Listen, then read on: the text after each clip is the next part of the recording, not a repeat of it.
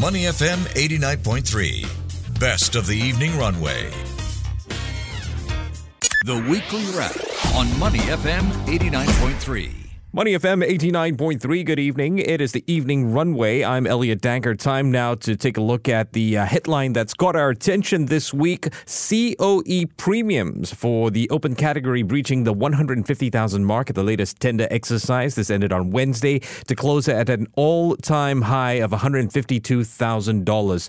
So that means that the premium for the category, which can be used for any vehicle type except motorcycles, has surged 5.09% over the $144,640 record set at the previous tender. This, by the way, is the fifth consecutive time the COE category has broken its record.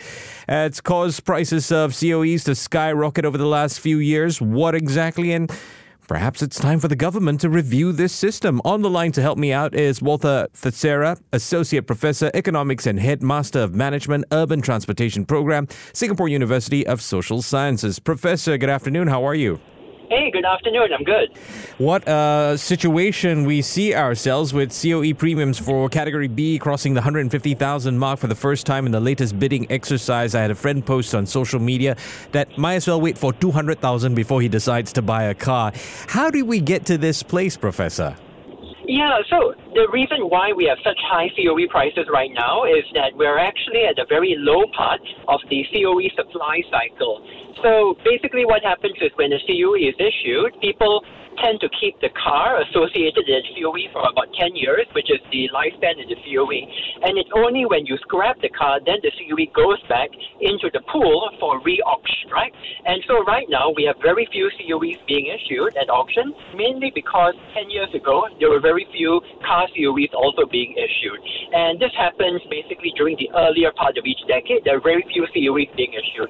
And when you have very few COEs issued and a lot of money chasing the COEs, that's actually when you've got very, very high prices like what we're seeing right now. Wow, thank you so much for that explanation. Then is it safe to say that my dream of owning a car is just something I need to put on hold for now? It's not something that's fading away?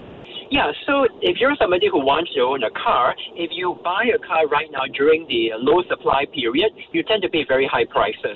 But if you can hold on just a little longer, like let's say if you can hold on until the end part of this decade, then chances are you'll be paying lower prices because that's when the majority of COEs will be actually coming up for auction. And the reason for that is all those COEs were issued in the later part of the 2010s. They're mostly attached to more mass market cars, like, all your Japanese and Korean cars, and those car owners are going to be replacing them at somewhat lower prices, I'd say, than what we see right now. Okay. Well, thanks very much for that explanation, Professor. Although I can imagine people listening would be going, yeah, well, I'm not really willing to wait till the later part of the 2020s. Questions around the COE system and whether or not it should be looked at. I guess, at first glance, what's your opinion of this? Yeah, so I think the COE system has been very successful, obviously, at controlling the overall vehicle population in Singapore. But I think with time, it's become increasingly clear that there are some aspects of the COE system which may need some revision or at least some looking at. So some of the issues would be, first, I think this COE cycle issue, where in some years you have very little COE supply, in other years you have much more supply. That doesn't make a whole lot of sense, I think, because after all, the underlying demand for cars and the use of cars doesn't change as wildly over time. So that's one. Another issue I think to look at is basically the vehicle mix, because you've got COEs divided into the large and small cars and also motorcycles, goods vehicles, but the ratio of the mix is not something that I think is exactly supported, I think, by what's the real needs of the economy right now. So I think this is something we also need to take a closer look at. So those are just some of the key issues, I think, for now. What about ride-hailing apps and cars associated with that? Does that disrupt the COE system in any way? Yeah, so ride-hailing is an interesting problem. That's because, you see, in the long run, ride-hailing and taxis actually help to reduce demand for private car ownership. That's because, a ride-hailing car or a taxi is on the road all the time. It's producing a lot more transport services than a privately owned car would. So it would reduce demand in the long term. But right now, in the short run, of course, if a big fleet owner wants to expand their fleet, they are, in a sense, directly competing with private car buyers. And so that's why you get this short short-term pain right now, but in the long run, without, these private hire vehicles and so on, there would be much higher demand for cars, and therefore the prices would on average be higher. So that's the problem. But Professor, I'm a big believer in incentive, right? So I'm wondering on these couple of incentives whether or not it can be factored into a review of the system. Incentive number one being the social issue of having families, perhaps. We're trying to encourage more families, more kids to be born. What about that? Or what about electric vehicles as we move? I know there's vehicle control where COE is concerned, but we are trying to move into this more cleaner, greener sort of environment. Could that be a factor? Yeah, so let me take the issue with the families first, right? Okay. So I think you look at the COE system, it has always had some design elements trying to cater for the different social needs of a car. That's in fact why we have the split of the cars into so-called, big and smaller cars based on engine power, right? Okay. The thinking behind that was to try to differentiate between more mass market cars and the more luxury and performance cars. But what we've seen over the years is that essentially the prices, even for the smaller car category, COE prices have gone up tremendously. And a large part of that is, I think, because of rising affluence of Singaporeans, but also because, all the luxury car manufacturers started making cars which fit nicely into the so-called small car category anyway. So that's one issue. I think the broader issue, right, with managing different social demand for cars is to recognize that car ownership ultimately is something which is a fairly middle to upper middle class feature in most places anyway. And actually, if you really want social equity, you got to invest in public transport, right? Because public transport is actually the thing that's the great leveler here, and that's where you want to put in most of your effort. So, basically my view is I think it's a bit challenging to give special concessions just for families and other groups like that. It's something we can look at, but we have to remember, if we do such a thing, we have to police that a lot. That's going to be the big issue, Yeah, so it's not quite possible to have a transportation system that targets usage versus ownership. Would that kind of a model somehow work?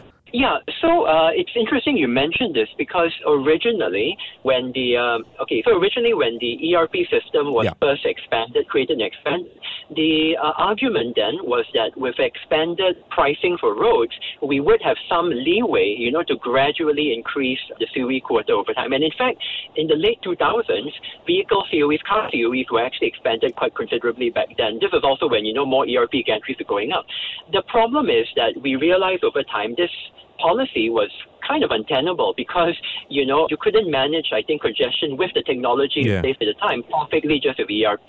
Today, with new ERP2 system, there's a possibility of doing this, but I have to warn that if we really do move towards congestion controls more, the price for driving on the road will probably have to go up quite a lot. So if we have more people own cars, that's fine, but we will shift the price essentially to ERP charges. And so people might not like that either necessarily. Yeah. Okay. So ERP 2.0 may not be the answer, Professor. It's my final question, and I'm sorry to sound a little doom and gloom, but based on the trajectory, does it mean that we have to embrace the reality that owning a car will be considered a luxury in future? Well, I think in Singapore, there are a couple of ways I think we can go from here. We could go towards expanded car ownership, but with expanded car ownership, we would have to greatly increase the charges for using a car because when you use a car, that's when you cause congestion and social problems. So people would still pay a lot, but more people would be owning a car. Or we could just, keep investing more and more in public transport so that the number of Singaporeans who say, I got to own a car to survive in Singapore, right? We want to make the number as small as possible. I think that's probably a more sustainable solution. All right. I've been speaking with Walter Thrasera, who is Associate Professor, Economics and Headmaster of Management, Urban Transportation Program, Singapore University of Social Sciences. Professor, thank you so much for your time. Take care and have a great evening ahead. Thank you. To listen to more great interviews, download our podcasts at audio.sg or download the audio app. That's AWEDIO, audio at the App Store and Google Play.